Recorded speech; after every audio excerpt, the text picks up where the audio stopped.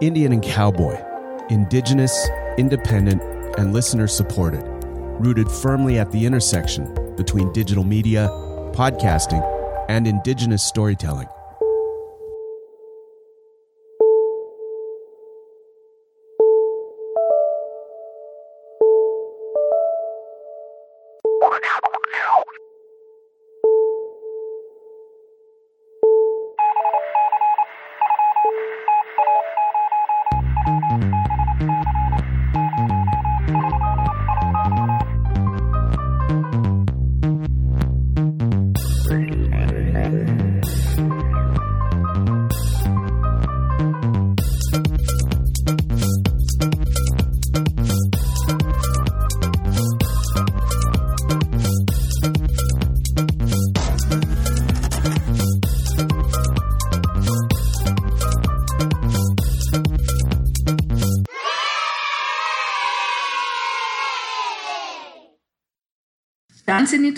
And welcome to Michif Esquewak Megwa Atigwa. Michif among the stars.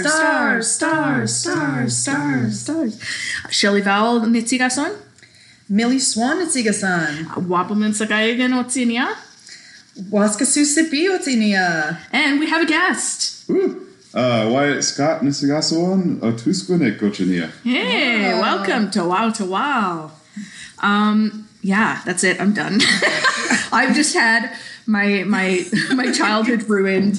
I'm done. The nothing has got me. I feel like I had the childhood that I never had was ruined. I know. It's like you can't go back. I kind of wished I watched it as a kid. Yeah. I feel like it would have been a very different experience. Oh yeah, you should explain why you wanted us to watch this. Well, yeah. Okay, so I decided that we should watch the Neverending story, which I'll just give you the synopsis, right?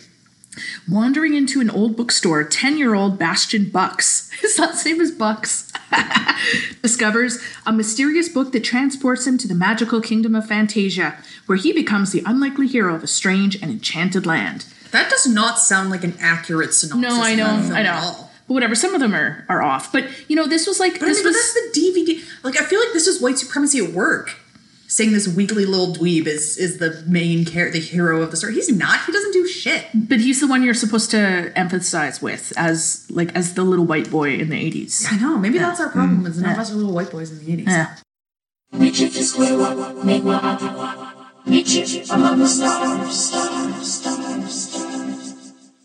Yeah. See, so the thing about this so I was talking to my kids about this, is they're really into memes, but memes right now change like second by second. Like you really have to have your like finger on the pulse of pop culture to keep up with the memes. And even then you probably can't keep up with them all. But back in the day when I was growing up in the 80s, the memes lasted for years, right? Like and everybody consumed the same culture. Wait, not culture.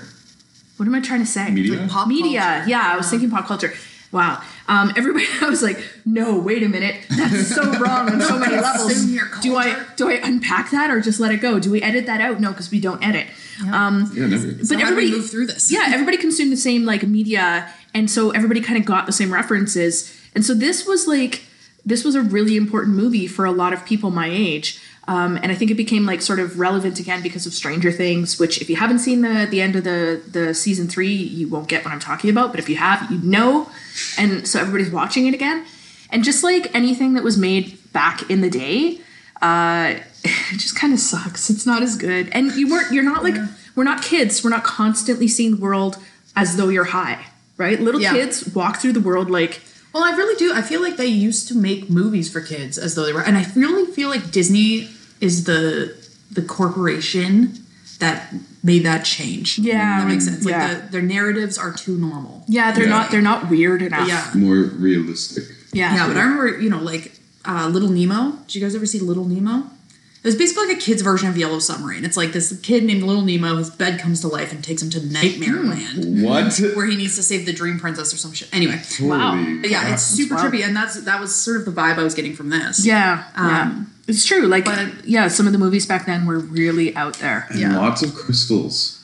Yeah, the dark crystal and puppets and stuff. And well, whatever. They were like really, like everything that we're seeing now is, it looks real low tech. But at the time it was super high tech, all the animatronic stuff and like I don't think they had green screens back then. So like some of the splicing that they did and Yeah. Yeah, But I mean, I like what you said about the meme thing, because I was hearing, like, I feel like, especially, so I'm 31, and I feel like I'm part of, like, everybody that I knew had seen Neverending Story. Okay.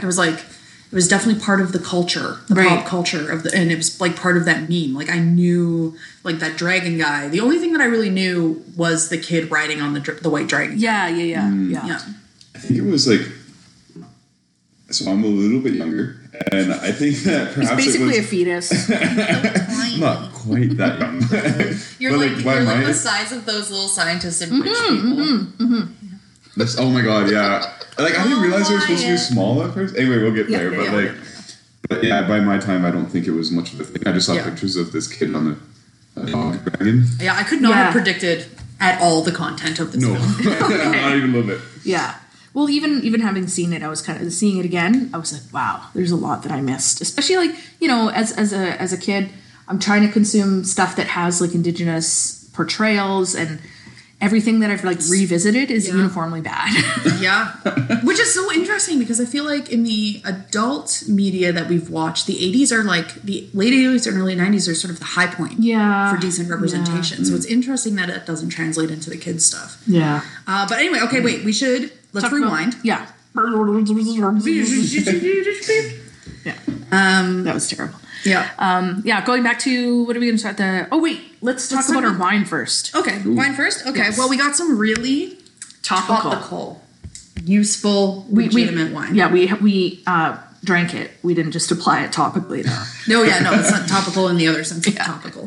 And also not tropical. No. It is called Dragon's Tears Grand Reserva Cabernet Sauvignon. Signature style of Dragon Manjit Minas. Product of Chile. The label is brown, dark brown, and the writing is yellow, and it's got this kind of stylized dragon. It almost looks like a Gothic lettering, like the first part of a Bible passage on like a medieval Bible that has been hand transcribed by monks. And it says on the back, not 2005, nobody says that. By 2005, the sister and brother team of Manjit and Ravinder Minas had carved out a sizable share of the beer and spirits business in Chile, I guess. They decided adding wine to their lineup would make good sense. However, the siblings had little experience in the wine industry. It's taking us through their like entire wine biography. I know, it's their origin story. Yeah, the initial offerings weren't too well received, causing a few, quote, all caps, tears. Oh my god, that's hilarious. Yeah. So their wine was so bad it made people cry. Yeah. Who would publish this? I don't know. Anyway. They're very humble. They soon realized that they need more understanding of the complexities and unique process of crafting wine. They decided, this is like a whole book, they decided to persevere and work hard in understanding how to correct that initial attempt, and more importantly, to have much more extensive tasting panels to advise them on the decision of what wines had to offer. So it really was like, we should improve this, but actually we should just get more people to taste it because somebody will think it's good. To advise them on the decision of what wines to offer, as they believe learning from the past is a calculated plan to prevent any more, quote, all caps, tears. This is so epic. Much like the film we watched. Yes. It's perfect. Years of careful research and deliberate tastings have led to the Mina siblings to create Dragon Tears wines. The tasting panels are currently headed up by Manjit and Ravinder to personally approve all of the Dragon Tears wines, which are now changing the face of wineries by offering amazing wines at amazing value. In vino veritas, in wine there is truth. It's not that great. No. It's a pretty mid-range Cabernet. Yeah. I mean, none of us cried, so I guess that It didn't cause all caps Well, we didn't tears. cry from pain. I just feel like a little like this movie, a little let down by, the story. Yeah, I mean, I feel less let down by the story than I do by the wine. Yeah, okay. Yeah, I feel like with a story like that, we should come out of it being like, they truly learn. They're Yeah. truly masters of their craft now. Well, I'm just like, never mind. at least they didn't make us cry. Tears. Quote, all caps, cry tears. All right, let's talk about the land trust. Oh, yeah, the Land Raiser. So we're doing this thing. It's called the Land Raiser. Back to the land, Too Furious. Yes, which you may remember from We've been talking those about it for times. years. Yeah. But it's actually happening now. Yes, it's actually happening. You can check the counts. You can check other people's pounces. Just pounce on it. Pounce on it. Pounce on it. Pounce on it.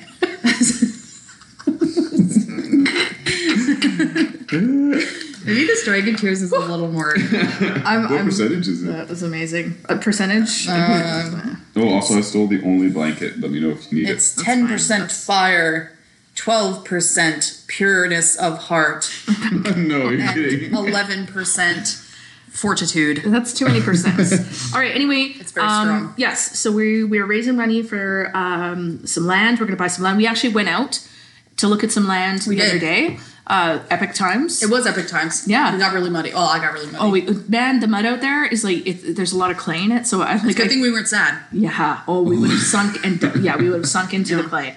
There was a flat tire. There was a whole odyssey. It was an epic journey. I felt like Atreyu. And it did feel like the never-ending story at times. And your car was almost Artex. That's true. But we dragged Artex out of the sad swamp. Yeah, with the guy. That's right. The guy did it. Yeah. The guy who dropped a pen fell out of his pocket and he picked it up and hucked it into the bush as hard as he could. Like he was trying to impress the chicks with littering. It was the most hilarious so weird thing in the world. We hope that right now he's just like sitting there being like, why did I do that? Why did I ever think that was going to be cool? They probably think I'm just such a jerk. I hate nature. Ugh, masculinity sucks. Man, and did we learn a lot about masculinity today? Did we ever? I feel like we did. So this is going to be like probably the last episode before the election. Yeah. So the whole political landscape could be changed October. Yeah, we've never elected or possibly even elected a reanimated corpse before. So this is I know it's pretty sad, but I'm like, so Thomas Mulcair has sucked. Like obviously sucked as prime minister, as we knew he would. But whatever, you guys are like, ooh, NDP, third party, woo, it's never happened before. Yeah. And you know what else has never happened before is we've never reanimated Sir John A. Macdonald to head a political party. Yeah. The old New Conservative Party or Yon CP is probably going to get in. Yeah, which I mean, and you know they're desperate because they needed to find the most like fascist, horrible, like. You know, it's one of those things where it's like the proto-fascist. You know, there's always their debate. party. Is he just like a reanimated corpse figurehead? Mm-hmm. Do we actually want his reanimated corpse policies to be put in place? But well, and I love that they never got his consent. But like, who cares? Because yeah, I mean, well, it's not. He's gonna cry about it. Yeah, no. Is he gonna cry? Quote all caps tears about it? No. Do his tear ducts even work? Nobody knows. No, probably not. But anyway, so that's He's happening. still throwing back all that gin. Yeah. So yeah, that should be fun. Yeah. And I mean, that's the thing is like, I feel like even now I'm like not even that inspired to vote. No, like not even like, because honestly, you're electing a reanimated corpse. Like probably going to happen. So like, what's the point of even fighting against that? It's so ridiculous. It should undo itself. Yeah. And I mean, that's the thing is like, any of the other candidates are more or less also their own versions of being a reanimated corpse of Johnny McDonald anyway. Right? It's like true. Same diff. I'm surprised Mulcair's beard isn't like heading a party by itself. Right? Like, yeah, whatever. Anyway. So that's going to be fun. If anyone wants to shave Tom Mulcair's beard and then start a new political party, you go for it. Why not? Yeah. It's a free at this point. Now. Yeah. Don't be giving people ideas, eh? All right. Wyatt, take us into the movie. Wyatt, what happened? Man, what happened to us? So the first thing that happened to us was we start off with the intro credits and some really great synthesizer. Mm. Yeah. The 80s was I was really missing it. Skookum for... Yeah. I think there's like 3 synthesizers going at once. Yeah. Oh, I think like it got up to like at least half a dozen. It was like a synthesizer for battle. Yeah. It was wicked. Yeah, that was really the most impressive battle of the whole thing. Yeah, in my notes I say here, shitty 80s music. I mean, but I meant it in like a really loving way. Right. Yeah. Okay. Yeah. Shitty. Like shitty. Like, you know, like PH City. Sick is actually like not sick, but actually good. Yeah. Like deadly. Yeah. Shitty. Vicious. Yeah. That was vicious Man, music. that was so shitty. Yeah. You're really selling that. I believe it. We are not influencing the lingo of the youth. We are not. So the credits go on for a really long time, and this is the thing that I found about this movie was the start. It starts super slow. It is super slow. It's like getting into a book. And and I actually like kind of appreciated that. The only other movie that I've really seen do that is Deer Hunter. Actually, I was getting Deer Hunter vibes. Okay. Yeah. I wonder if the same people were involved. I mean, we could definitely find out. But whatever. I think it's something like an 80s thing. They spent more time like building up to it, whereas now like I feel like a lot of movies just start with the action, and then kind of build up. Yeah, this movie was definitely like a sexual metaphor. I'm wondering. Anyway, this kid wakes up there, and this is the thing. I've seen this movie a zillion times, like as a younger person, but there's so much that I missed. And so right behind him, he's got like behind his bed, he's got a picture of like a Plains Indian in a headdress. Yeah, this kid clearly has some like fetishistic impulses. Yeah. Mm-hmm. The other thing that I noticed, and I want to bring this up now before I forget because I didn't write it down, was when he's listing fantasy novels. Yeah. He lists Last of the Mohicans as a fantasy novel. I know. Which we get, like, it's written by a white guy. It is a fantasy, but it's fiction. It's fiction. It's not, but like in this kid's mind, he picks it up being like, ooh, Indians, these fantastical creatures. Yeah, I read it with Lord of the Rings, Last of the Mohicans. 20,000 Leagues Under the Sea. Yeah, Tarzan. So he lists all these. Pan. Yeah, he lists all this stuff that's now considered to be like great fiction. It was all pulp crap at the time. Like Edgar Rice Burroughs like laughed his way to the bank writing that crap. And people just eat it up. They're like, "Ooh, it's so classic." Like it's. If you've ever read Tarzan, it's like actually, and it's actually really entertaining. And all of his like Mars books as well. It's just utter trash. Wouldn't it be great if like the apocalypse happens, and then in The Chrysalids by John Wyndham, how the only book that survives after the apocalypse is the Bible. Wouldn't it be great if the only books that survived were Danielle Steele? And so everybody was like, "Oh, look at these incredible! This was the peak of civilization." Like, I would love that, honestly. Wow, we should all have toured affairs.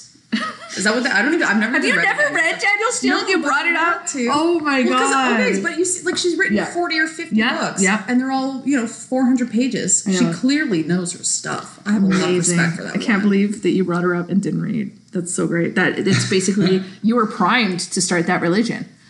Yeah. 100%. Knowing the barest about it, about the texts. Yeah. Yes, that's people perfect. will read me passages and be like, "Prophet, how do you interpret this?" Yeah. And I'll be like, "Well, with my vast knowledge of Danielle Steele, I am ready, my child." Oh my god. Anyway, okay, where were we? Oh yeah, so I had another dream about mom. He says to his dad, who's like 80s business dad archetype. Okay, I love the dad because the dad. Okay, you guys are way too young for this. Was on this other TV show that I used to watch with my family called Simon and Simon about these brothers who are private investigators. And I kind of want to go back and watch it. It was so great. It was so I'm totally great. picturing, in Muppet Christmas Carol, they have the song Marley and Marley. That's what I'm picturing. But he's also this like old grizzled badass like bad guy in Longmire. Have you seen Longmire at all? No. Okay. Wait. The 80s dad is the grizzled, like old bad guy in with the the Longmire mustache series. No. No, he looks. You'll see it. You'll be like, oh yeah, I totally know who that is. Like you'll recognize it. That is also is like the Malcolm in the Middle dad becoming the Breaking Bad guy. Yeah, he's the same. He plays energy. a great bad guy. But yeah, I mean, well, he's the bad guy in this too. Let's be real. He is. Yeah. I mean, did you see the breakfast he made for himself? Yeah. He just blended up some eggs and then drank it. With orange juice. Was it with orange juice? Yeah, that's normal. Yeah. Okay, that's totally normal. I feel like this is actually. I feel like because like so something I've talked about before is certain aesthetics mark an era, right? The way that people dress and the hairstyles, but also the diets that people went on. Wait, was that real? Yes. You're kidding me. Orange juice and Not joking. Movie? Either as like a hangover cure or as like a health thing.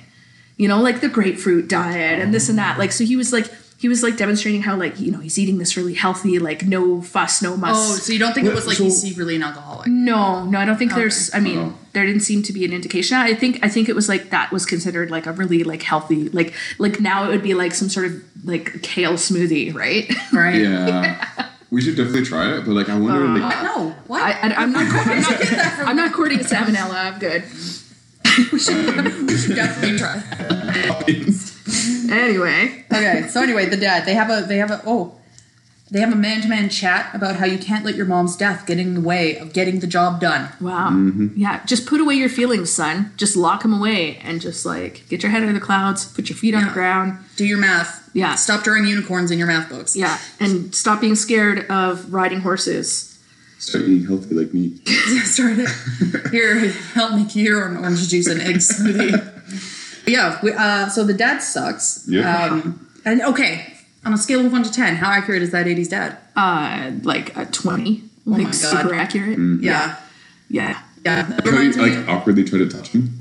Yeah, Yeah. like He was like, pat, oh, awkward like- pat. Yeah, but he's like pulling his hair. It was Yeah. really weird. Yeah, that reminds me, like, my grandmother loved watching Mad Men for a while, but she had to stop because the men in it were too accurate. Oh. She was like, the masculinity is too accurate, and I was like, gross. Oh my god. Yeah. So anyway, we can all, I don't think feminism has got us as far as a lot of people think, but It's gotten us past that, I hope. yeah, at least in some places, sometimes Maybe, we don't yeah. have 80s dads man chat like that anymore.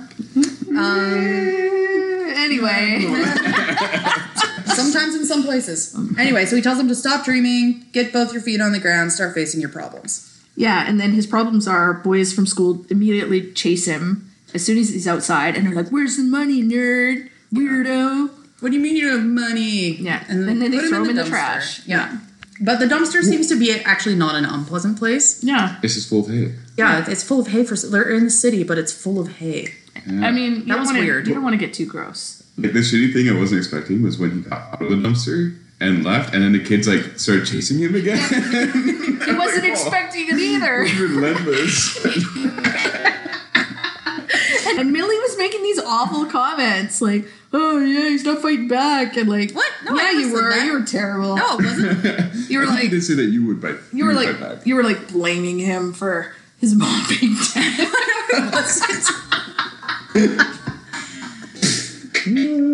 Okay, that Shelley, you've got some anger issues with the fact that we didn't like your beloved childhood film. I know. The funny thing is that it was always going to end this way. Oh, don't ruin it for people. They don't know yet. That No, we liked parts of it. It's true. yeah, We'll talk about the those parts. creativity of it Action. was very. Sounded a little more sincere there, wasn't it? So anyway, so the bullies put him in the dumpster. Then the bullies say, "Get back in the dumpster," Yeah, you're not allowed out. Did we say you could get out? which was mean. Harsh, man. Just a little. Yeah, so he's running away from the bullies. He dives into the store. To hide. Bullies run past. It's this grumpy old man in a grumpy old man bookstore. You could not get more stereotypically grumpy old man than this situation. Oh, yeah, and this whole exchange was just so wonderful. It was such an example of like generational contempt. He's like, "This is a store with books, like little rectangular things. They don't go beep boop beep boop. The arcade's down the way. Like, like your little mind can't even like deal with this, man." And the kid, well, the funniest part was the kid was like, "Yes, it can. My tiny mind has read lots of books. Let me list some books for you." They're all like, again, they're like classic, like, here are my scare quotes, classic books that were, which by the way, I love a lot of those books, but they were just pulp. And this is the thing, is like stop holding on to your pulp. Stop holding on to your never-ending story and trying to make people love it, even though it hasn't aged that well. Let go of Tarzan. I feel like this is a really personal. It's very journey. cathartic. I am. I feel like I'm just finally letting go. Is your never-ending story ending? It is ending. Oh my god! A new chapter has begun. Wait, that's not what ending a story I means. don't know. You're right. I don't know. I can't say new book because it could be in the same series. What do? I still have books. Anyway. You're gonna go out there and you're gonna pick the least pulpy book you can find. No, I love pulp books. I'm just I'm not gonna be like, this is a classic. Your little mind won't get it. You're just gonna run up to all your kids and be like, "Hey kids, you know what this is? It's a small rectangular thing. It doesn't go beep boop." You wouldn't understand. Kids these days. Oh my god. Anyway. So anyway, he uses the most obviously hilarious psychology on the kid. And he's reading the Neverending story himself, this old man. And he's like, "I've got to go answer this phone call. But, other books, you're not really in them. You just think that they affect you emotionally and you feel like you relate to the characters, but you don't really. Now, this book is a cool, awesome book that's different, but it's not for you." And then he puts it under a newspaper and walks out of the room. Doesn't even say don't touch it. Yeah, It's not for you. And I was telling them that I've tried this trick on my kids with carrots. They're not for you. They're too. You can't handle them, and it doesn't work. But this kid honestly sucks so much that it totally works. Okay, no kid sucks so much.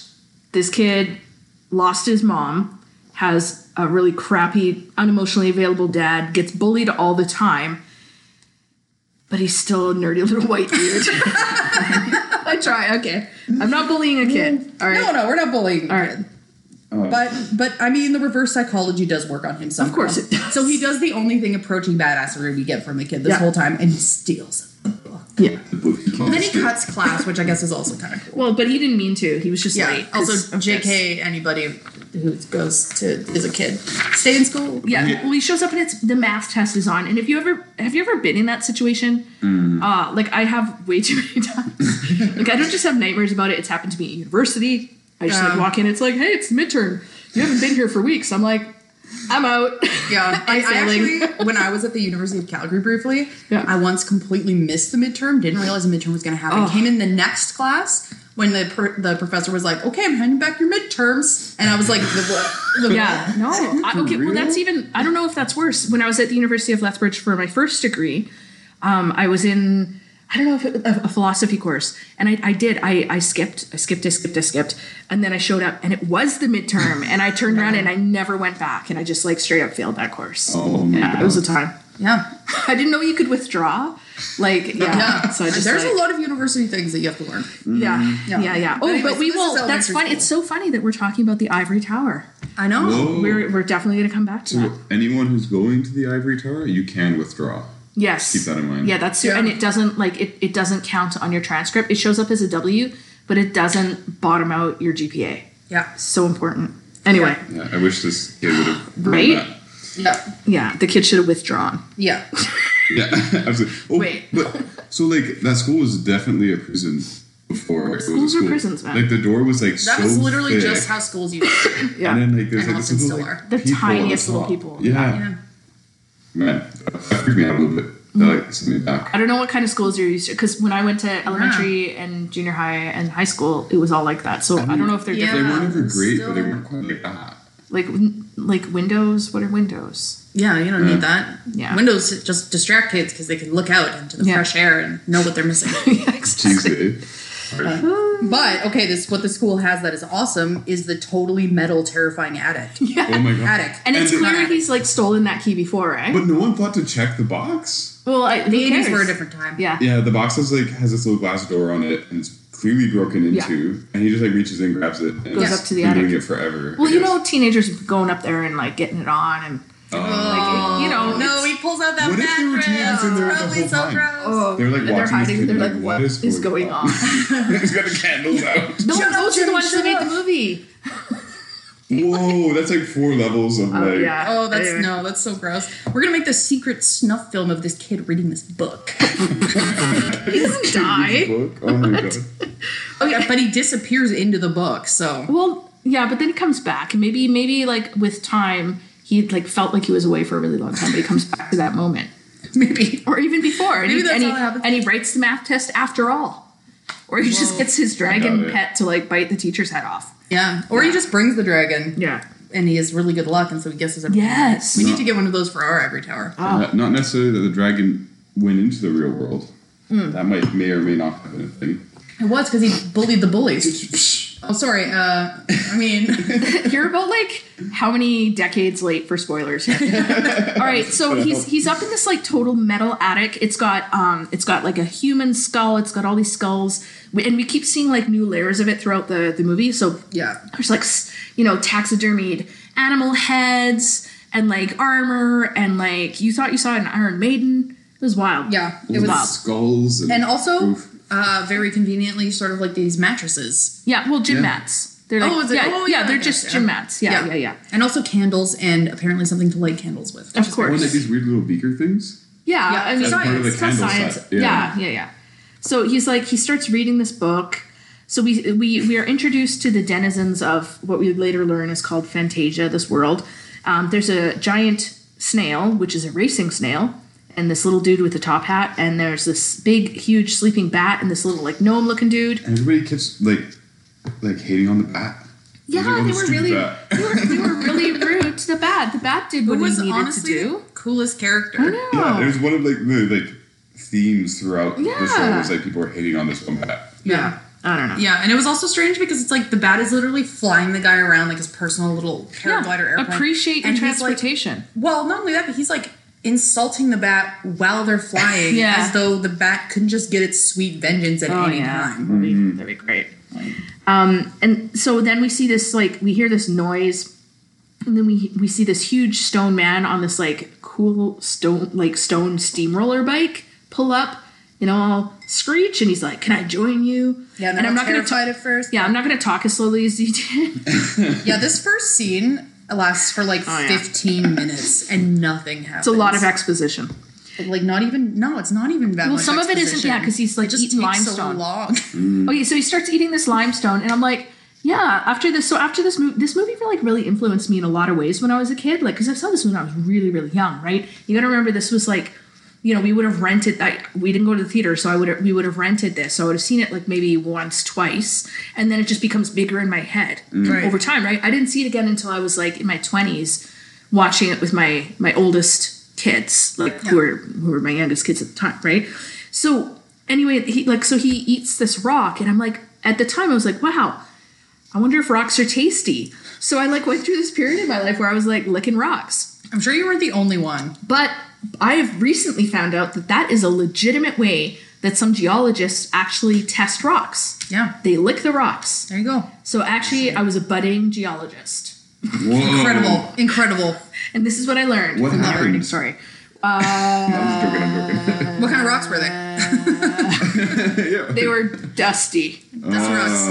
Yeah, totally. And like playground rocks. Yeah, it was kind of gross. Oh, the playground. No, somebody gets a peed on those rocks. No, I also went through this period of time. I watched this movie called The Emerald Forest, which I will never watch. I'm not going to go revisit it. I'm sure it's totally exploitative, and it is about like indigenous peoples in the Amazon, but it's about like white saviors and stuff too. But they had like they made this paint where they were invisible, and I'm pretty sure in the movie it was just camouflage. But I thought that if you held a green stone, you would be invisible. So like, yeah. I also they were just the green rocks along the railway. I like that rock. It didn't work. Lead-based paint. It was dusty. Here I am today. It was dusty too. It did not have a nice bouquet. It must not have been a real vintage year, as the stone eater said. Yeah. The rock biter. A fine limestone. The stone eater. I mean, rock biter. So the rock biter's eating, and these boulders are crashing down, just about killing everyone. Rude. Yeah, and so I actually found it quite horrifying because like the smaller characters are clearly already scared about something. Yeah. And like the rock biter freaks them out. Like they're all convinced the rock biter's going to eat them. They're not familiar with it, and then he's just creating these unbelievable environmental hazards. Just totally doesn't give a shit. Like, I don't know. I think he's supposed to be a sympathetic character. I did not find him all that sympathetic. No. I thought it was going to be like a very like Fern Gully situation. Like the problem in whatever this forest was that these steamrollers were coming around and just like bulldozing the forest. So he would have been part of the problem. Yeah, that's what I thought initially. I thought, okay, here we go, the plot, let's go. No. But you do learn. Another story. Yeah, you do learn that it's the nothing. Yeah, that's the issue. Coming. The capital N nothing, and it's everywhere because the rock biters from the north, the snail rider is from the west, and the nighthawks that rides a bat is from the south. Yeah, those all big problems. Yeah, and they're all headed to the Ivory Tower, which is where the Empress lives, the Empress of Fantasia, who's going to fix everything. Yes, and they're going to inform her of this problem because apparently she has no other way of getting news, I guess. So they go to the Ivory Tower. So this is 15 minutes later. They're at the Ivory Tower. And there's a big crowd of folks gathered to see the Empress, and they all look very. I appreciate the weirdness of it. Yeah, because like I feel like movies in the 80s, as we're seeing with like sort of the reboot of Dark Crystal, is that a lot of effort was put into creating these characters, like not even tertiary characters, like they don't show up again, right? But so you've got like people with huge, their whole bodies is a big face. Yeah, I really like those ones, and the ones with the four heads. On their but there were like several different of the forehead people. There's animal foreheads and then like yeah and I liked it because I do also feel like movies from this era, and so including movies like Labyrinth or Dark Crystal as well, like there's also a grotesqueness to them that you don't get anymore. Yeah, they're a bit scary, and that's the thing is I find a lot of people like actually don't like the Dark Crystal because it scared the crap out of them as kids, and like I totally get that. I also found it repulsive. Like, and it wasn't until So I totally forgot about it until I was in my 20s. I was at a bar and it was playing, you know, with no, because there was like the ambient music was really loud, but it was playing on a screen, and I was like pretty stoned. And I'm looking at this, I'm like, what? And it just like, you know, at first I was like, what is this? Am I really seeing this? And I'm like, oh my God, this is from my childhood. And that was horrifying to me. Right. I was like, oh my God. Ah! But I also wonder how much of it too, like, I feel like it's almost sort of like it's a way of sort of teaching kids that you can be sympathetic, like you can be a sympathetic character, but also be a bit grotesque. I don't know. I think, right? Like, I just think movies, everything, I think is slightly fascistic. Yeah, it is weird. Everything is super like adorable now. Yeah. But like, yeah, movies from that time. What is that one? There's one, it's like, there are these like little people, and there's like this giant with like a boat on his head. And I think it's like a Terry Gilliam movie. It is also like, okay, yeah, you're like, what? But this was, I'll remember it later. And it was like the weirdest, grossest, strangest mind fuck of a movie ever. But that was like kids, I mean, even Labyrinth. Like, we love Labyrinth, right? But Labyrinth is weird. Labyrinth is super weird. Yeah. That's another movie that I didn't see till I was an adult. And I was like, God, this is so weird. But as a kid, it like, it really sort of like sparks your imagination in ways that I don't think that these sort of like, you know, like animated movies where everything is really cute. They don't like, because the movies now are meant to be funny on two levels. They're supposed to entertain kids and the parents who are forced to watch this movie over and over again, right? So it's like, yeah. Well, I think there's that. Well, I was just going to say too, like they also don't have these, you know, as you were talking, like tertiary characters who never show up again, right? Yeah. Like, I feel like part of what was really interesting about this movie is they spend 15 minutes setting it up with the bat and the guy and the snail. Yeah.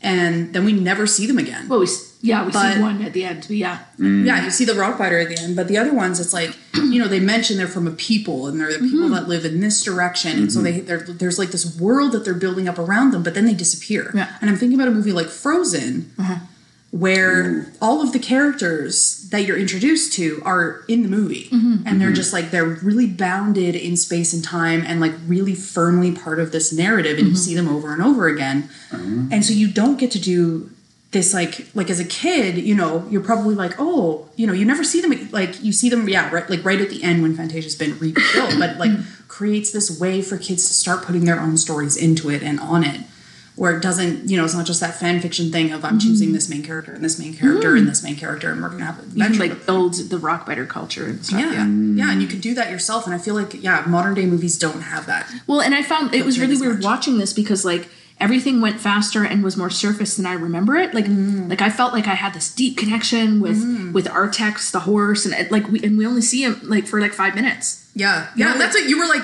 this broke every kid's heart. And like, it's sad, but you don't know anything about. You don't know anything about this relationship. Like, you don't we know. just met the horse. I know we just met the horse, but like as a kid, like I was watching this, I was like, no, that's not right. Like you know, I felt like there were so many adventures in between. It was so, I think like as a kid, your sense of time is different, but also you just sort of build it up. Yeah, it was fill in the blanks. Yeah.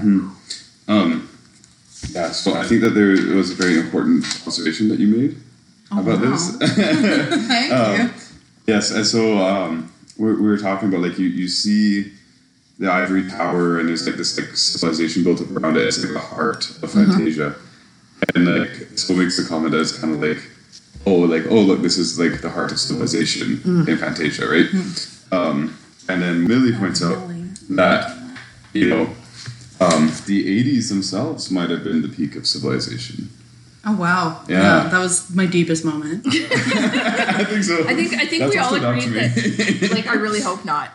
Yeah, because like if all downhill from there. Yeah, if that's where we ended up masculinity wise, if that's where we ended up. Oh my gosh, no, thank you. No. So the big crowd of people gather up to see the Empress. It turns out that she is deathly ill, and there's a link between the illness and the nothing. So if you cure the Empress, you save Fantasia. And so then the emissary of the Empress says, you know, we've got one chance. We've called the greatest warrior from among the plains people who hunt the purple buffalo. Like I was like, yeah, that's us. That's us. Woo! Like purple buffalo. Okay. Purple buffalo. Why did it have to be purple? I don't know. That's fine. But also then we see on Bastion, the human kids, his backpack is there's an Indian hunting a buffalo, and the buffalo looks kind of purple. So yeah, and he's like, I think it's just how it was printed. He grabs his backpack and he looks and he's like, "This is the best day ever." Yeah. But I mean, I also kind of liked it because it's like everybody else from all the other directions are gathered there. They're like, "Save us, save us!" But they had to go ask the Plains people. Yeah, the Plains people clearly don't give a fuck. They're like, they didn't send an emissary to be like, "Save us, Empress." They're just like, "Whatever, man. We're hunting the buffalo. We don't need your civilization. Yeah, we don't need your ivory tower. We're living that purple buffalo life." Yeah, that's right. The ivory tower is not the new buffalo. No. Yeah. No. But also you guys need help? Okay, we'll send you. Yeah, we'll send you our very best warrior. Which I feel like it might have been taking the piss a little bit. Maybe. So they send Atreyu, who is a boy the same age as Bastion, and he's got a little bow and a quiver of arrows, and he's in buckskin. In his buckskin, he's got this V-neck buckskin that just gets more and more V-neck V. And it was actually because I feel like you get these movies I'm thinking about The Revenant. Remember when we went to see The Revenant and it starts out. And they're doing okay, and they're fairly well dressed, and they kind of have it going on. By the end of the movie, they're just disgusting, and they're chopping each other's fingers off, and they're dirty, and their clothes are ripped, and they're bare, And I feel like Atreyu's deep V was that. It just shows the passage, the passage of time and all the travails he's gone through. Because even when Falkor finds him and heals him and cleans him up, the deep V is still much deeper than it was. He's like, I can't fasten this buckskin anymore. I'm just too depressed. I can't pull it together. Yeah, literally. Yeah. So he has to save the world. No one can give him advice. Sebastian is so excited about that. Well, yeah, of course. Yeah, and he gets to experience it being the hero is a little boy, just like him. Mm-hmm. But it's also his fetishized Native American version. It's like Bastion is on a vision quest.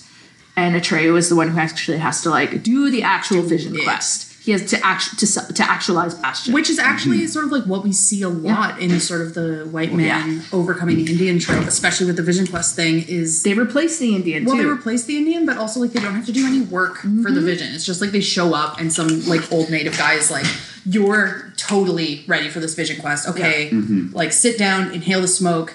Instant vision quest material. Yeah, Atreyu does all the heavy lifting, and Bastion is the one who has to save the world. Yeah, classic. Yeah, and that's it, right? It's Bastion's vision at the end. It's not. Atreyu gets nothing. No, Atreyu. I guess it gets. Atreyu gets to go back to hunt the purple buffalo. Which honestly, if that was the option, I'd go for that. I'd be all right. Yeah, you get the credit. I'll get the but I mean, part of the thing that was really sort of is kind of messing with my mind about this is, does Atreyu remember all of this? Or are they just waving at this way more pissed off? So, I would hope so. Yeah, because the whole movie, is it too early for this? No, man, we've been going back and forth. Okay, time is not linear. Movie, it's Atreyu, he's doing all this really cool stuff, and look how strong Atreyu is and all this, and then at the end it's surprise. Atreyu's not actually the main character. It's Bastion. Yeah. Be I went through all that. That was ridiculous. So some white kid can shout out Moonchild.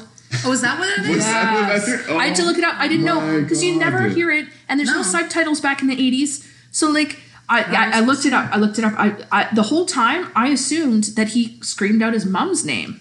Oh, that would have been. Maybe his mom's name was Moonchild. Oh God, that would be so. Because his mom could have, been born in the '60s. Was probably born in the '60s. Listen, I was almost named after Frank Zappa's daughter Moon Unit. Yeah, that almost became my name. Yeah, really? Yes. So see, it's really not that out of the realm of possibility. Can you imagine? I would have deserved the punches.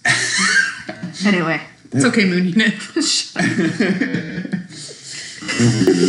Where are we? Yes. Oh yeah, so he's not allowed. He has to go alone. He has to leave all of his weapons behind. And no big deal if you fail. It's just the Empress will die and the world will be destroyed. I love this. I started. This actually was a bit of a punch to the gut for me. I was like, this is kind of the whole climate, change dialogue right now. It's Native people do all the heavy lifting.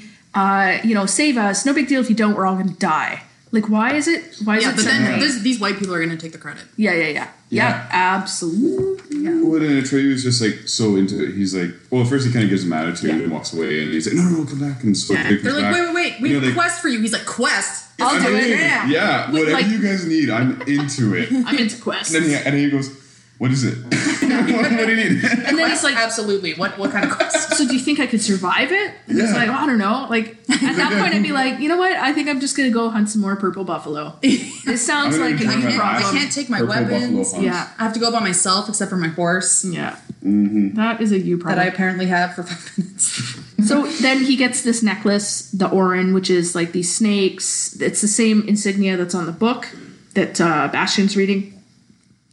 And then he rides away on his horse. Yeah. And then... Yeah, no. A creature of darkness also begins his quest. Oh my god. The big wolf thing. With green eyes. Glowy green eyes. What was his name? Gamorg. I thought it was Dumorg. No. I looked it up. Oh, Gamorg? Yeah, Gamorg. I just referred to him as Ruru the whole time. Yeah. He was scary. Yeah, he was pretty scary. I dug it. Yeah, and so the next thing that happens is Atreyu's traveling for a long time, and he wakes up from sleeping, where he's just lay down on the ground. That's what you do when you're native. When you're real native, you just lay down on the ground. Lay right down. Yeah. You found some flowers, and it's like, this is a good spot. Yep. And your horse wakes you up when you need to wake up. Yep. Yeah. We didn't need alarm clocks. We had our horses. Our tiny little horses. Our wee little horses. It's a tiny little horse. I mean, it was a tiny little boy. But like it was like a full-size horse to this like little kid boy. Yeah. No, but they're not going to put him on a big horse. But they should have. I know, they totally should have. It's so much funnier. Yeah. But anyway, so he's just lying on the ground, which I thought was one of the funniest parts of this film. And sorry, so we never found out what the quest was. Like, they didn't explain it up to this point. Well, we just knew he was on one. Yeah, he has to go. He has to find a way to save the Empress. Yeah, but they didn't explain it at that part. I was I didn't get true. that. Yeah. Because I was like, he was like, oh, what's the quest? And they're like, oh, it's going to be dangerous. Don't take your weapons. Bye. And then he wakes up. Sweet. And then we find out. They just wander around aimlessly, as native people do. Yeah, right? We just kind of find it, right? Yeah. But I have written here, he's finding a cure for the Empress. Mm-hmm. Yeah. That makes a lot more sense. So he's off to find Morla, the Ancient One, wisest being in Fantasia, who lives on Shell Mountain, he thinks. And so he goes through this desert. He goes through this place where there's just big crystals coming out of the ground. Then he goes through Depression Swamp.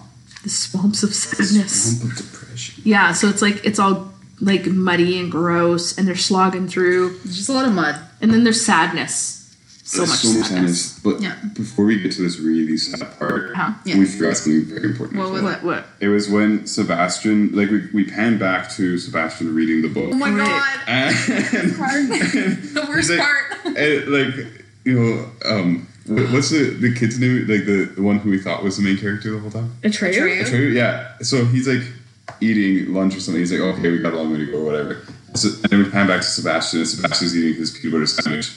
He's like, no, we've got a long way to go. And I have to ration my PB&J while I read my book. And so good. Skip my school. And he had that sandwich for the whole rest of the movie. How can a kid who's skipping school be such a dweeb? Well, I shouldn't say that. I used to skip a lot of school, but and you were totally a little dweeb. I was. All right, can we fast forward because we've already talked about it? So the horse dies. The horse gets sucked down into depression.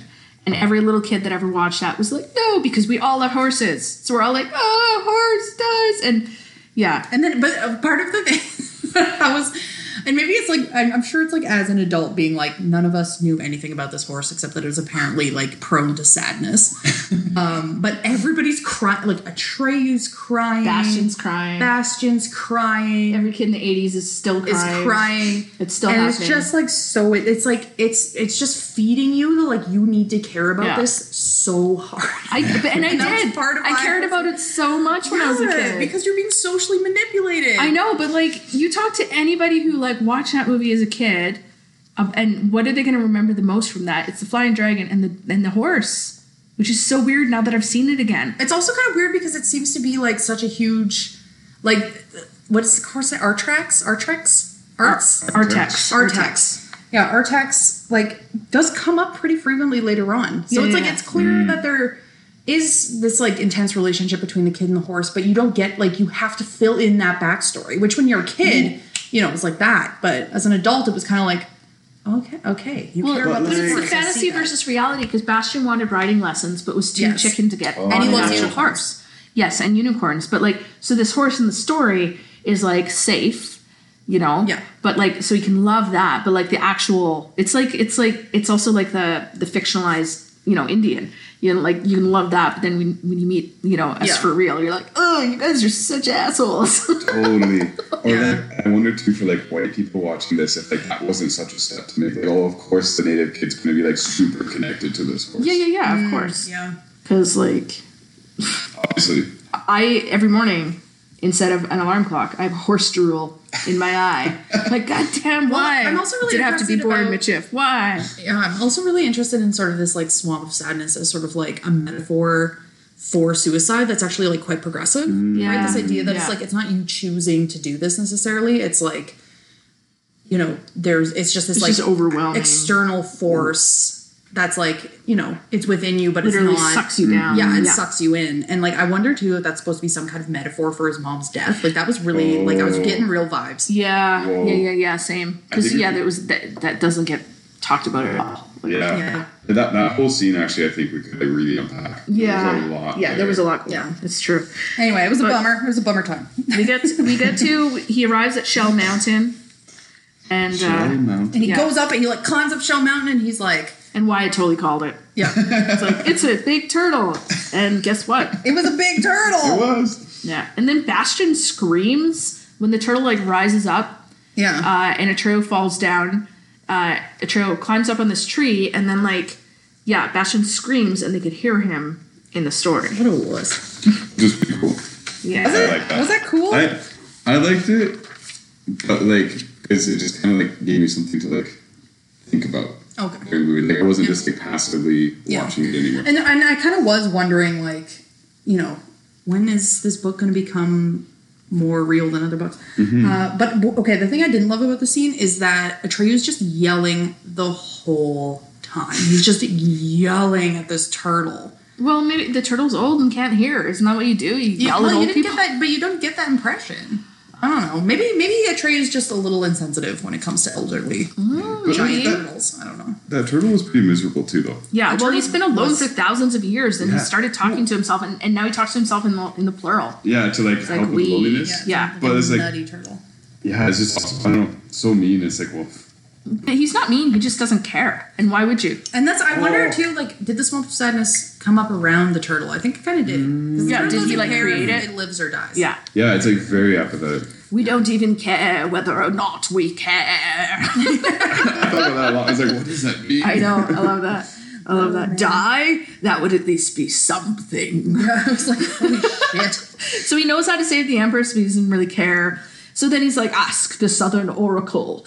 And he's like, how can I get there? You can't. It's 10,000 miles away. Despair! Despair! And then Atreyu's like screaming, like, oh, that's so hard. Rah, rah. So, And then the bell that's rings. sad. School's out. Oh, was that? I thought it was just class changing. yeah, But that I makes sense. did too. So that makes sense why the lights went off. I guess, Yeah, but- it's so lonely. I thought that was because of the storm. No, and then so and then the storm comes. So he's been there all day reading this book, which makes sense. It's a book. And yeah, it's a big book. tome. Yeah. Yeah. yeah. And then I feel like we, you said that to defend him a little bit. You're like, it's not that he's a slow reader. It's just a very big book. You're still. I know exactly how long it takes to read a book that big. Okay. So he's I used to hide him in my school's attic. Okay. anyway. Did you? So storm begins. There's animal heads, skeletons, and then this wolf head on a pike or something that was falls into his Yes. face. And then we cut very quickly to the monster wolf, the Rougarou, who's running. You know, so it's like very tense times. Yeah. Yeah. And that's really all it is it's 10. Yeah, it's was that just- scary for you when you were a kid? Oh, absolutely. Yeah, 100%. It's like a jump scare for little kids. Okay. You know, so Yeah. But thankfully, it never gets too scary because the space luck dragon Falkor flies in as the wolf's coming, and Atreyu, I think, is like passed out or something. he's almost sunk down. Like he's just got his face above. So, yeah, Wyatt is like vibrating in his seat. Yes. So Wyatt? something that really. Sorry, I did not mean to interrupt you. No. What? I love how deferential you are. God damn right. I'm sorry. But, like, like, so something that I noticed too was like everyone has a hard time going through the swamp. Like the turtle is stuck in this swamp. The Rougarou has no problems. Rougarou is thrilled. Yeah, it's like loving it. Feeds on like all the negative energy, right? Yeah, but like, what does that mean about the Rougarou? Like, but we know later on, like he's the emissary. He's the harbinger of destruction. Yeah, he's like the servant of the one who's behind the nothing. So destruction, depression, all of that is like his like stock and trade. He loves it. He's like super emo goth. Yeah, but I was like wondering about like the like emo gothness as like a way of dealing with like depression. Because that's what the swamp was about. More emo. Yeah, like he rips through because he's on a mission to like literally rend a trail from limb to limb. So maybe like rage is like his way of dealing with all that depression. Yeah, I mean, dude did not seem happy. Like at any point was I like, wow, this guy's really loving life. No. He's like, how you get when you've been punched in the face and you're like, all right, I guess we're fighting now. Okay, sorry. This is who I am now. Yes. Okay. Okay, so yes. Saved by Falkor. Okay, so when I was a kid, like they refer to him, they mention he's a dragon multiple times, but I remember being very confused about this as a kid. Like I didn't see him as a dragon, and I think partially it's because dragons to me back then were like the sort of the European notion of dragons, which were based on dinosaurs, right? Yeah. Like so like large with wings and everything. And this is much more of like of an Eastern, like Asian variety of dragon, which now like totally reminds me of Spirited Away, right? But like, so it kept saying dragon, dragon, dragon. But when I was a kid, I was like, no, it's just like a weird dog with a long tail, like with this weird body. Like I couldn't see it as a dragon, like a disco snake dog. A disco snake dog. Yeah, I love it. Can that be her band name? A band name? Yes. Can Mitch of Among the Stars start a band called Disco Snake Dog? Yeah. Oh my god. Oh my god. I feel like we could also open for Keanu Reeves' band Dogstar. Ooh. Disco Snake Dog opens for Disco Dogstar. Snake Dog. That's actually how I referred to Falkor this whole time was Snaky Dog. Snaky Dog, but disco. You're right, because of his disco. scales are so sharp. I hear Lethbridge is a very good place for disco. I think that Lethbridge would absolutely benefit from our creation of this band. Which wait, is the band going to be? Are we going to be a disco group? Is that what we did? Did we just decide? I think we should have disco elements. Okay, I'm into that. Yeah. Like we should be very glam. Disco revival. No. We're very disco glam. We have a disco ball, obviously in the shape of a dog. And it's like chill step mixed in. Oh my gosh! I don't even know what that is, but I'm into it. It's like I'm dubstep, but like chill. Okay, sweet. That's like really slow. That's like my quest. You just offered me a quest, and I'm saying yes, but I don't know what it is. You heard it here first, folks. Mitchif in Space, Disco Snake Dog, coming to a venue near you in Lethbridge. And maybe coming to the venue. The venue in Lethbridge. Okay. Wow. And then Wyatt was ruining the Snake Dog for me a little bit because kept pointing out rightfully that the sort of dialogue between the Snake Dog and Atreya was a bit creepy. Which I also don't like. We need to get our minds out of the gutter. I know. That's like actually a real problem. Is like sort of reinterpreting children's media in creepy ways. So I want to complain about this because I do it often, but I want to complain about this because a Mr. Rogers movie is coming out starring Tom Hanks. I remember that. I loved Mr. Rogers when I was a kid. Yeah. And I remember we hit about junior high and people kept being like, Mr. Rogers is creepy. And I was like, you believe Mr. Rogers alone. No, it's not a documentary. It's a movie. I never got to enjoy Mr. Rogers because my parents ruined him for me. My dad was like, he likes kids too much. And I was like, ew, thanks, Dad. And so like, one, I was never allowed to watch him. And two, it was totally tainted. Right. And I'm just like, okay, so adults, stop doing that shit to kids. Like, let kids, like, have their pure stuff. Like, don't, like, and as a parent, this comes up a lot, is your own particular biases or feelings about things can really impact your kids. So, like, I've got really, really strong political opinions about everything. Like, my kids bring up anything, and I'm like, da-da-da-da-da-da-da. And I have to make a concerted effort to just let them enjoy their problematic music and their problematic media and let them work through it on their own and not like ruin it for them. Or their unproblematic stuff that I'm just like, I don't like it. Like keep that shit to yourself and let kids enjoy their stuff and don't ruin it for them and don't make it creepy just because you're Just because you recognize that it can be a double entendre. Yeah, exactly. Well, I mean, the other thing too is I feel like that does sort of trickle through, right? You get these people who, like, parents will kiss their kids, like their little kids, and then people will be like, "Oh, ew, that's disgusting." Yeah, and it's like, no, and that's don't like, make this a thing. no. It doesn't have to be a thing. Don't make this a thing. Like, come on, just like you can have different kinds of affection. You can use different kinds of language. And you can, just like have different kinds of social norms that are totally fine. Yeah. Like around kids, right? Yeah. Like we don't, yeah. And it's like I get that it's hard, and I get that it's like it can be really triggering for some people depending on your own history and stuff. And like obviously, especially if you're a caregiver, it's important to be vigilant. Yeah. And also train your kids in bodily autonomy. Tell them that they don't have to hug people or kiss people.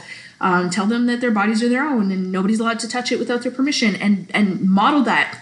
If you're tickling a kid and they're like, stop, you stop. And just like in your actions and your words, teach them that they're in control of themselves.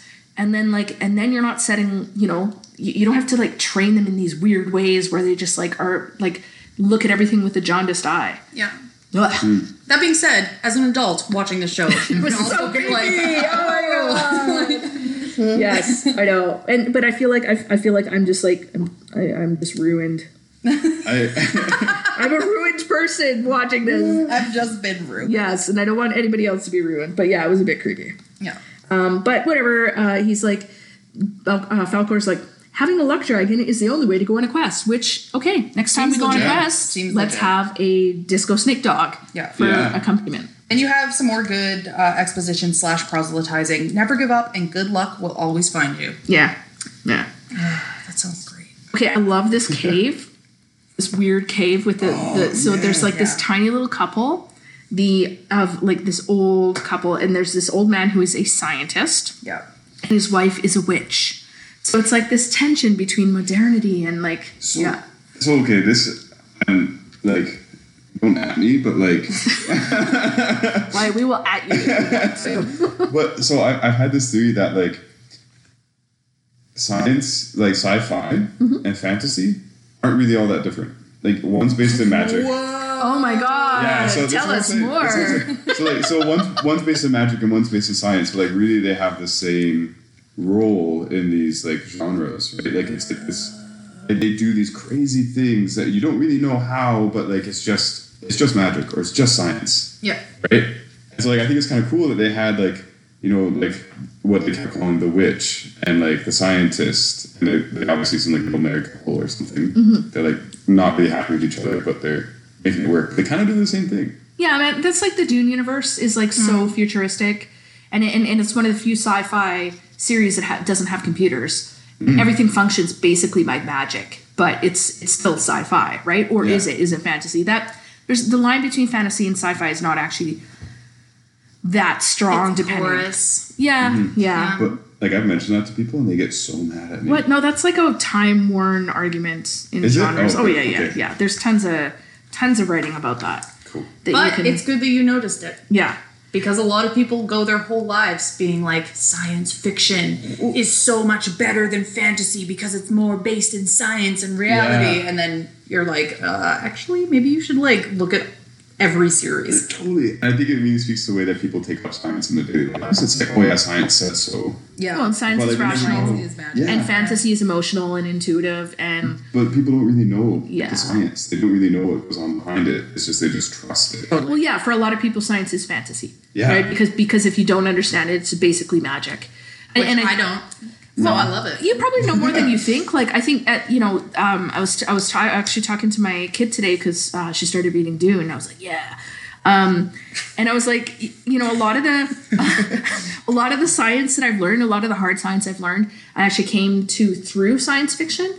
Because like hard science fiction is clearly hard science fiction, not fantasy, right? Because often it's scientists who turn to writing, and so they're sort of trying to explain how things like faster than light drives could exist. They're trying to explain, they're sort of extrapolating from, the science that exists now, the technology that exists now. And if we had this, and that, this is what we'd have. We'd have this nanotech or whatever. And so the only way that I've ever had like quantum entanglement explained to me in a way that I understood it was through science fiction stories, where like the writer literally like sits you down and is like, here's what quantum entanglement is. You know, they give this little like lecture in the book, but really it's just to catch you up. And that's great. Like my favorite example of that is A Wrinkle in Time. Yeah. When they have the little diagram with the little ant and it's walking across the line and then we're folding space and it has a little diagram of like the two ends of the line coming together and the little line drooping down. And see, the ant can just walk from one point to the other point. I was like, this is perfect for my 8-year-old self. Except A Wrinkle in Time is definitely considered fantasy. Is it? Yeah, it's not considered sci-fi, I don't think. Which is interesting. But there, it is interesting. Well, I mean, but they do, like, I think it does foreground the magic, right? But like the dad goes missing and the dad is a scientist. Yeah. He's figured out scientifically how to take up this magic. Yeah. Anyway, where were we? I love it. Yeah, I love it definitely blends. Okay, and then there's this line that I liked where the witch is talking to Atreyu and she's like, it has to hurt if it's to heal. And I think that's like that's speaking to, you know, the Bastian's loss of his mother, you know, like all of these things, like, you know, it has to hurt to heal. The feels. And the dad is not healing because he never lets himself be hurt, right? Like his masculinity is based on walling himself off and not experiencing anything. And so he's not healing. So for Bastian, this is a whole, you know, he's crying throughout the story. He's like screaming. He's scared. He's intrigued, but he's going through a lot. And it's painful and it's cathartic and he's like healing, you know? Yeah. But at the same time he's reading. Yeah.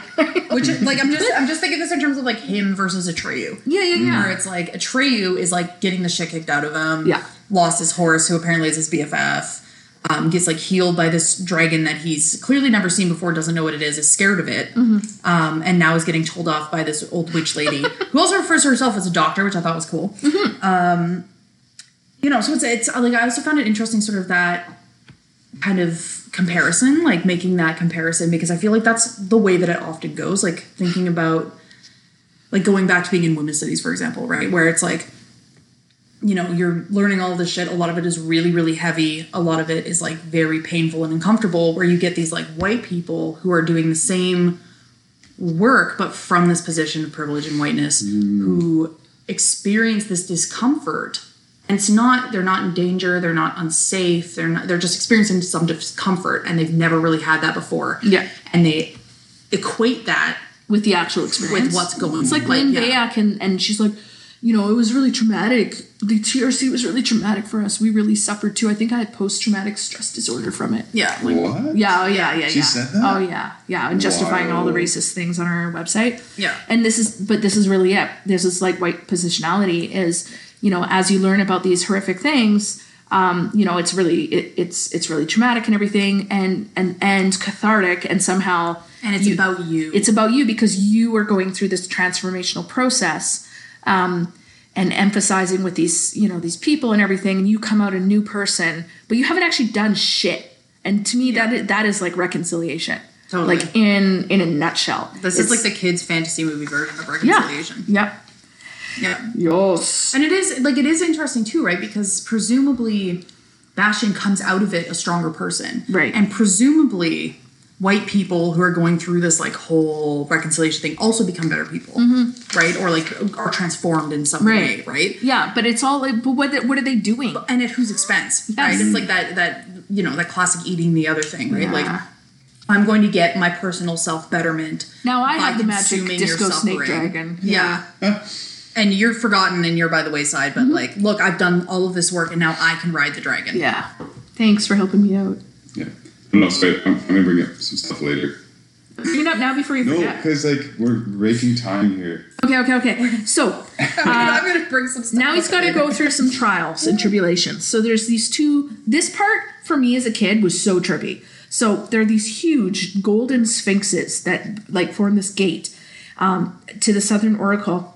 Nips out also. Can we just I was actually really surprised that there were nips out on in this kids movie. I was like, this is pre some kind of Puritan crackdown. Yeah. Because I can't see nips out in contemporary I guess. kid films. They had goat hooves, which I don't think is like a sphinx thing. Well, and then the second one's had claws. Had like, yeah. But like their back hooves. Yeah, like, which I think is like more of like a devil thing. Like a goat. No, well, maybe. No, because the Sphinx is a lion, a hawk, and a lady. Yeah. So maybe.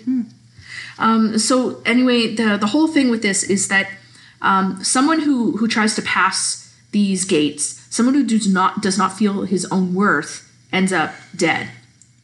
So, which is extra sad. You have low self-esteem and you get murdered by laser eye Spanx. Where I was like, why don't they just get like a mediocre white guy to walk through? Because that guy's never going to doubt his own self. I was like, Jordan Peterson would do really well. Right. Oh my god. So we see a night approach, and then so basically they're watching from the top of this hill through this like really cool technology with these like colored crystals and like that was these cool. little I love it so much. And it was like on this wooden platform with this like big wooden like crank. Oh, I loved it. I was like, that's sick. As a kid I was like, oh my gosh. And it was actually still pretty cool. Yeah. So they watch this this night roll up, and it's all tense, and then the Sphinx's eyes open and lasers shoot out and kill the knight. So he's like, fancy armor doesn't help, he can see into your heart. And then Atreus like, sounds legit, I'm gonna go. And the guy's like, wait, there's a second gate. And Trey's just fucked off. Whatever. He's like, gone.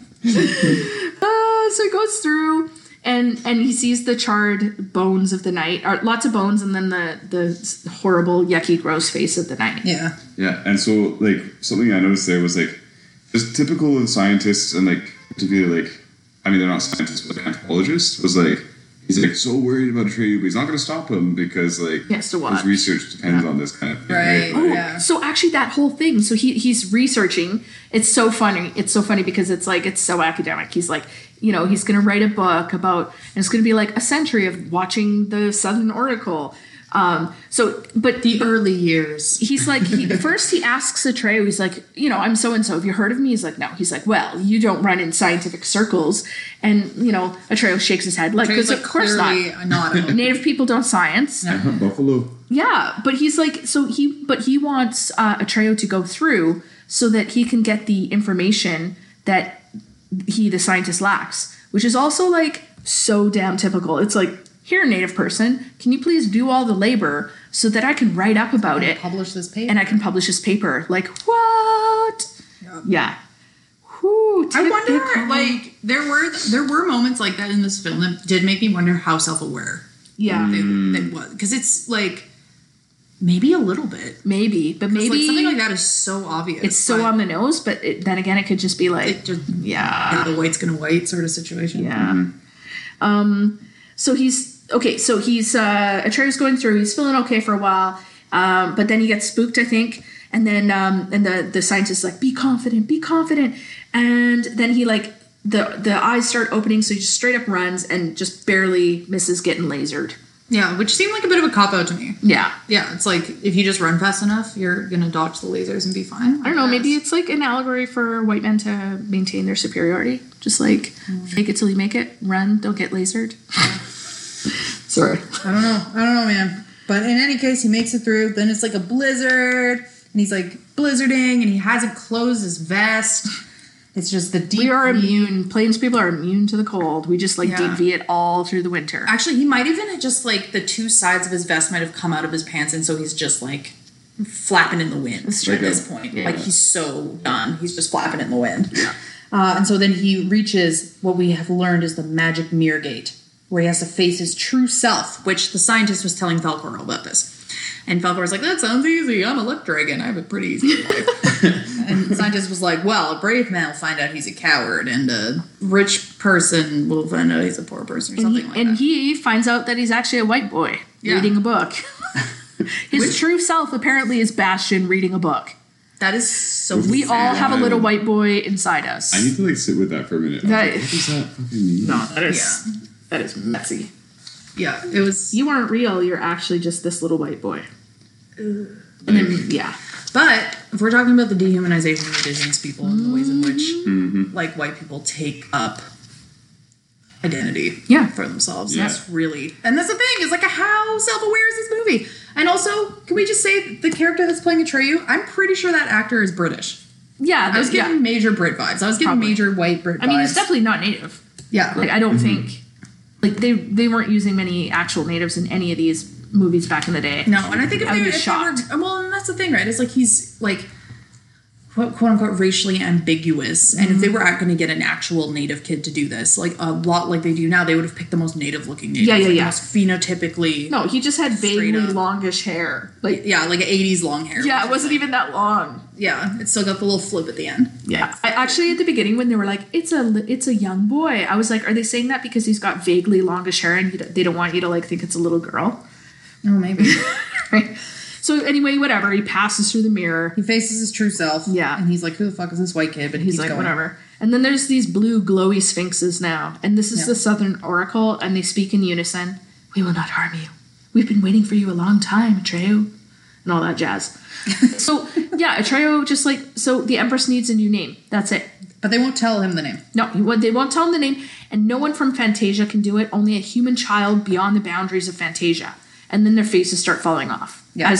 And he's like, once I've delivered my sacred message to somebody, my face just like straight falls off. Yeah. Every time. Yeah. So I'm an oracle. I'm very selfish. I just don't tell people it. Well, yeah, because your face will fucking fall off. You're an eternal oracle that apparently only has one prophecy. No, don't tell anybody anything or your face will fall off. Cool.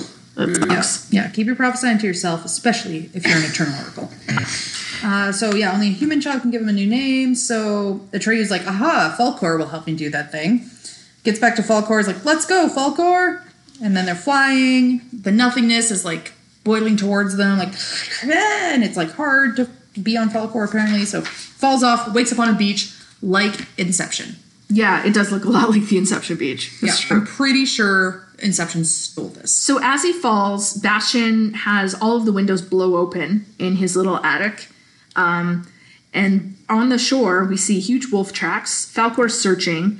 And then he comes across the rockbiter. So we haven't seen the rockbiter since the beginning. And the rockbiter's like, again, little like tribute to masculinity. They look like big, good, strong hands, don't they? I always thought that's what they were. And apparently, like, the nothing ripped his little friends out of his hands. And having been betrayed by the illusion of his own strength, he's now going to let the nothing eat him. Well, I mean, what's he worth now? Right? It's super fatalistic, right? He's like, if I'm not my the strong hands man, were not as strong as I thought they were. Now I need to just be sucked into the nothing. Yeah. That whole scene was actually very bizarre. Yeah. And so it's like Atreyu, he wakes up on the beach and instead of like this big sort of like, back in the day style Japanese home, like an Inception, he's sort of in these like medieval ruins. Yeah. He finds the rockbiter. The rockbiter's all sad. And then the cave paintings. And then he finds... Sick.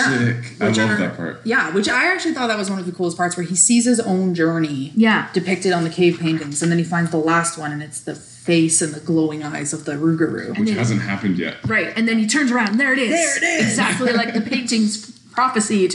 And it's Gmork. Gmork! and then the wolf super breaks the fourth wall. The wolf doesn't give a fuck. Yeah.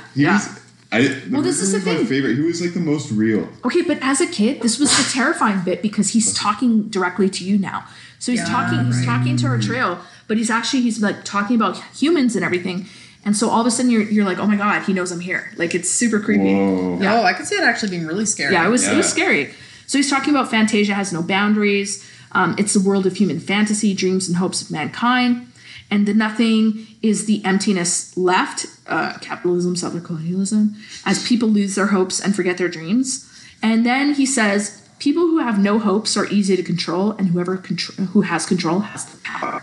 Which is like political 101 in a nutshell. Yeah. Mm-hmm. And it's so interesting because I feel like this movie, all throughout it, like has these proselytizing moments where it's like, here's the moral you should take from this, kids. Like really obviously.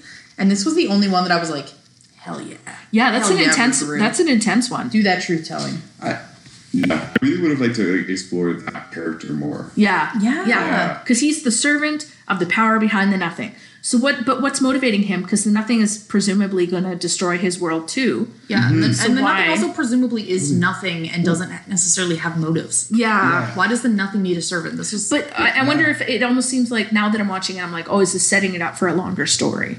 Like the power behind the nothing. So it's not just the absence of hopes and dreams. Something is deliberately cultivating that hopelessness. And so, and in order to gain power, but I mean, that could just be the exercise of like political power, of fascism. In the 80s, like you have to remember the 80s were like we talk about, the aesthetic and da-da-da, but the 80s were a scary-ass time. This was like a time of intense militarization of the police. The Reagan years were super intense. You have like, the fall of the Berlin Wall, the promise of capitalism turning into the nightmare of like capitalism / fascism. Like this was, the police state writ large. The idea of trading, like sort of the end of the Cold War, the idea of trading, your sort of like your political power for the lure of security. Yeah, it's like this was not a good time. Oh, which we see some of those dystopian films coming out later, like I'm thinking about like RoboCop and stuff like that. Those were also messages coming out at the time, like really hardcore, like let's look at fascism. Let's look at how capitalism can play into that, like all of that. And then this is the sort of kids version, the warning about that. Because Blade Runner's this time too, right? It's so much was, Yeah. Well, and like, I think, so something that I've been thinking about, that, again, I want to sit on for a bit, was like, he mentions that he's been helping, I keep forgetting that kid's name. Atreyu, yeah. Yeah. He's like, yeah, I've been helping you, but like in order to basically fulfill his own desire. He said he was helping him?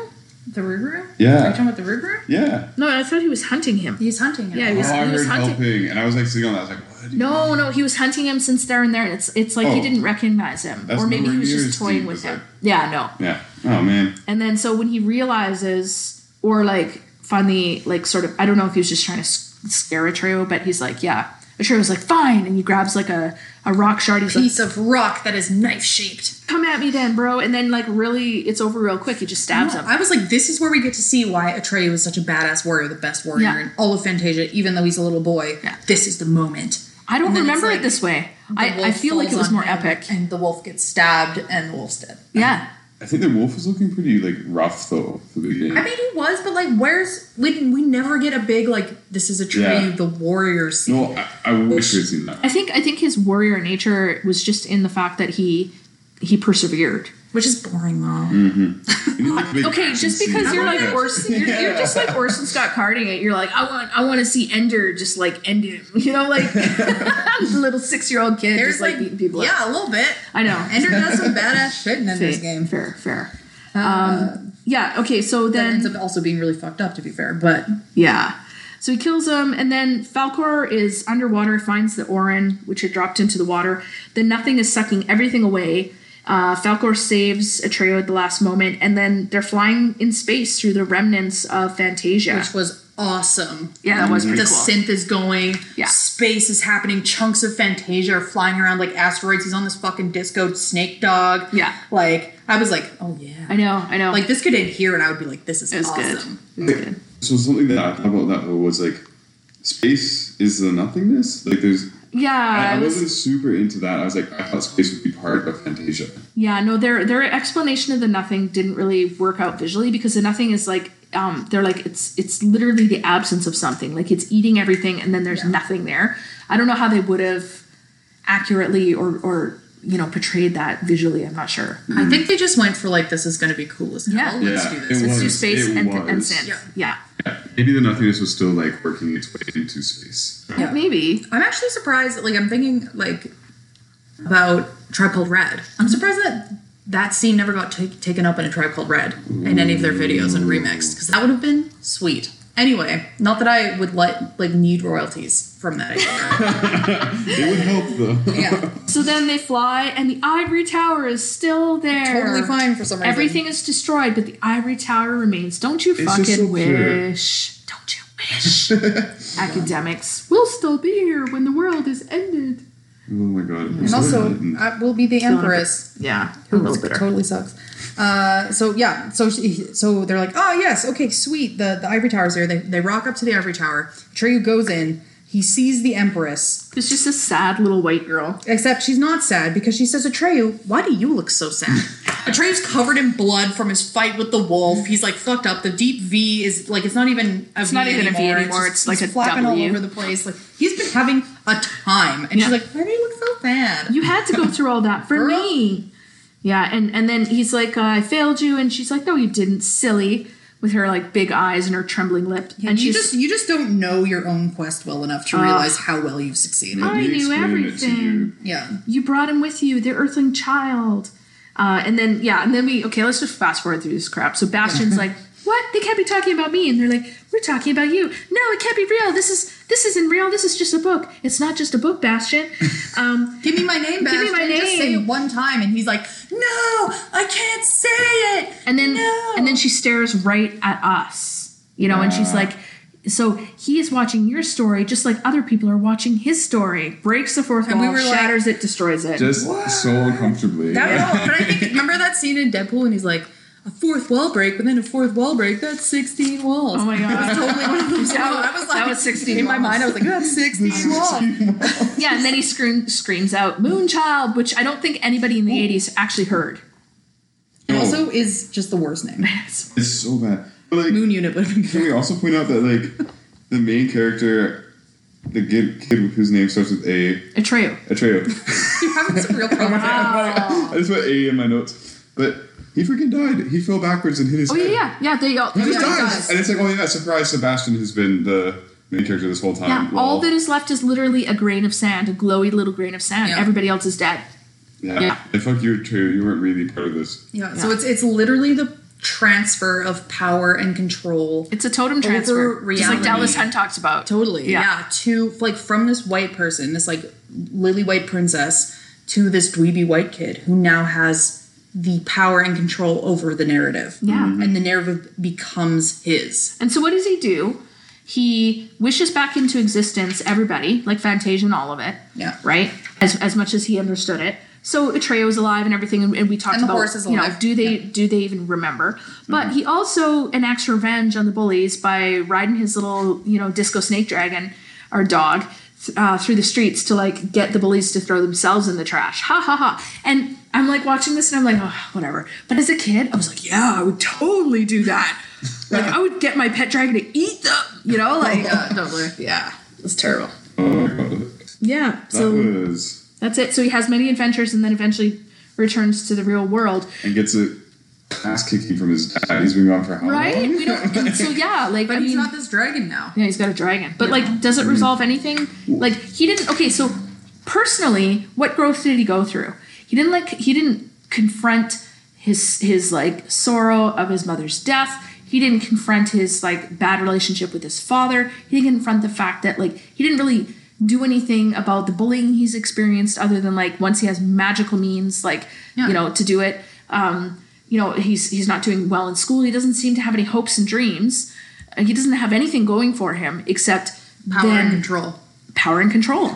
And that's where the dreams are coming from. Oh wow. Yeah, their dreams. It's literally just white boy dreams of power gets power. Yeah. Enacts it to fuck up the people that were messing with his life. Yeah. Holy well. And somehow capitalism doesn't win in this. Yeah.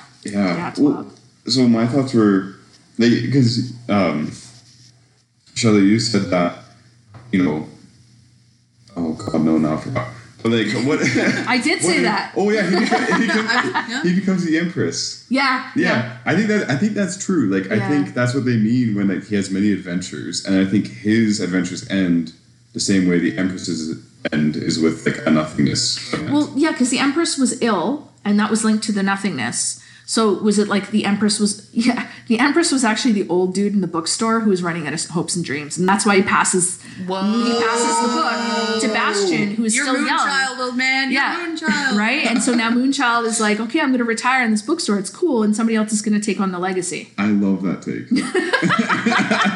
And I like it too because it doesn't in any way undermine what we were earlier saying about his complete lack of growth. Yeah. And like how it's really, and that's really, but I mean, that's really what it is, right? For white men, what growth is in like a very real sense is you come into your own oppressive power and control. Yeah. As long as you have the power to oppress others, that's what keeps you safe. Yeah. Well, and that's what's inspiring. That's what inspires hopes and dreams. Oh my gosh. It's like that gaining of that. Yeah. And then the indigenous character, who is the main character for all intents and purposes, goes through all the shit, is then relegated to fantasy, literally. Yeah.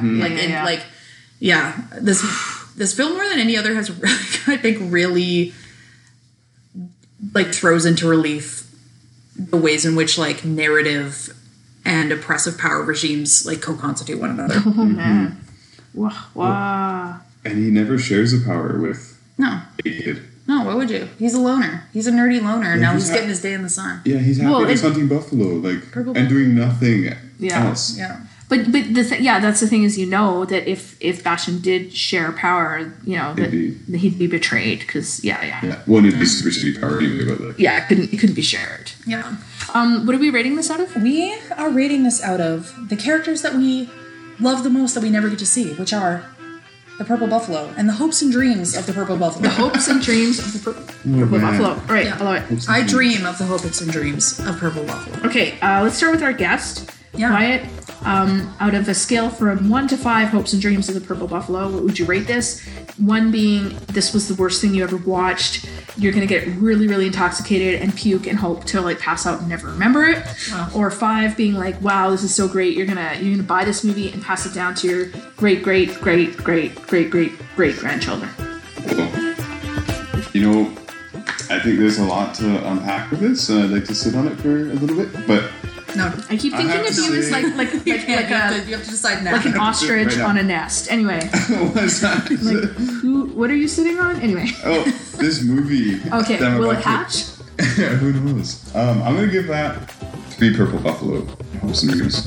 Okay. Yeah, and I think that's because like I did appreciate like just how out there it was and creative, and like sort of what you're mentioning, like with a lot of the shows we see now, they just don't have that. It's like everything's like very beautiful and very perfect. Like, even the bad guys in a lot of ways, I think. And like to show this is like there's this whole world of like just different kinds of people, and I love that. But then obviously like, I think it's also very problematic in a lot of ways. And I really hated the fact that Sebastian was the main character this whole entire time. Yeah. Like I really hated that. So maybe 2.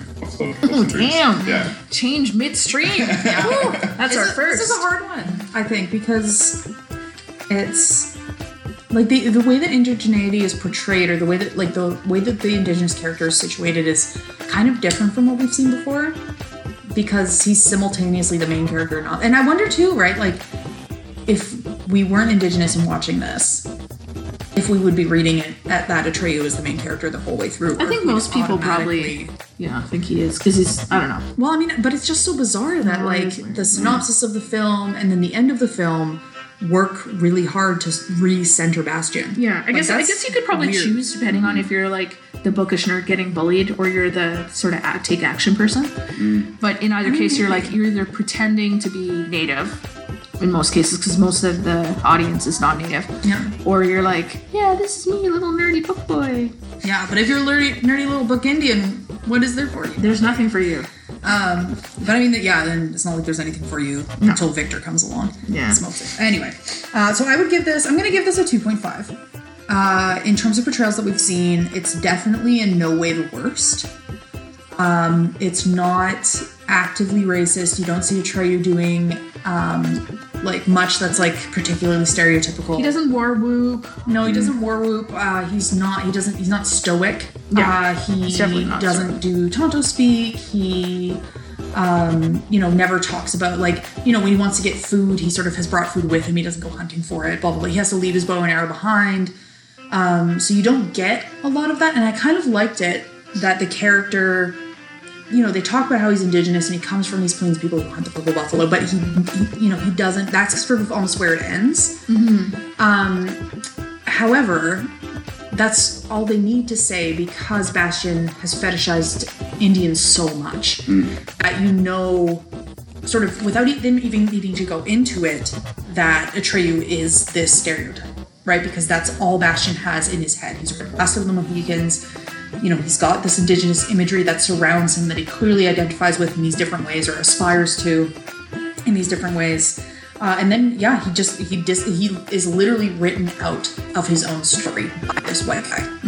Or this white boy, this white kid writes him out. And he has absolutely no say in it. And at the end, he happily waves at Bastion as he flies by. Like, so if thanks for taking over, dude. Yeah, if he does know, he's fine with it. Like, he's happy to pass that gauntlet along, right? So I think, it had a lot of really good and interesting elements. I thought its sort of like analysis of the importance of imagination and creativity was really good. But, you know, that it centers on this white kid who was very difficult to empathize with. Yeah. I found. And it doesn't actually really challenge any of the norms against which this kid finds himself up against, which I also thought was a problem. It's about, you know, as we were talking about, that individualistic search and hunt for power. Mm-hmm. And so, yeah, out of 5, like, and 2.5. Like, it doesn't, I think it doesn't do the work that it thinks it's doing. Oh man, this is a tough one for me. I probably shouldn't have watched it again. It's ruined it a bit for me, a lot. You were so keen. I know, I was like, I'm going to introduce Ryan and Millie to this. They're going to love it. Okay, but I've been on this rodeo before, you know? Like, I remember my dad trying to show me movies that he watched when he was a kid, and you know, like the special effects don't hold up, and you know, you watch them and you're like, oh, it's a bit of I remember it being better, you know? I remember it being better. And I think my memory of this movie, I probably would have given like a 4. But the reality of this movie, I'm giving it 2 Hopes and Dreams of the Purple Buffalo. Because it's just it's just another like totem pass. It's just another self-actualization of a white person through the labor and blood, sweat, and tears of an Indigenous person. And it just didn't hold up, and I'm sad. Can't all be winners, Shelley. No, can't. But nevertheless, we're excited that you joined us here on Midship Among the Stars. Stars. Midship to square one, make one. Midship among the stars.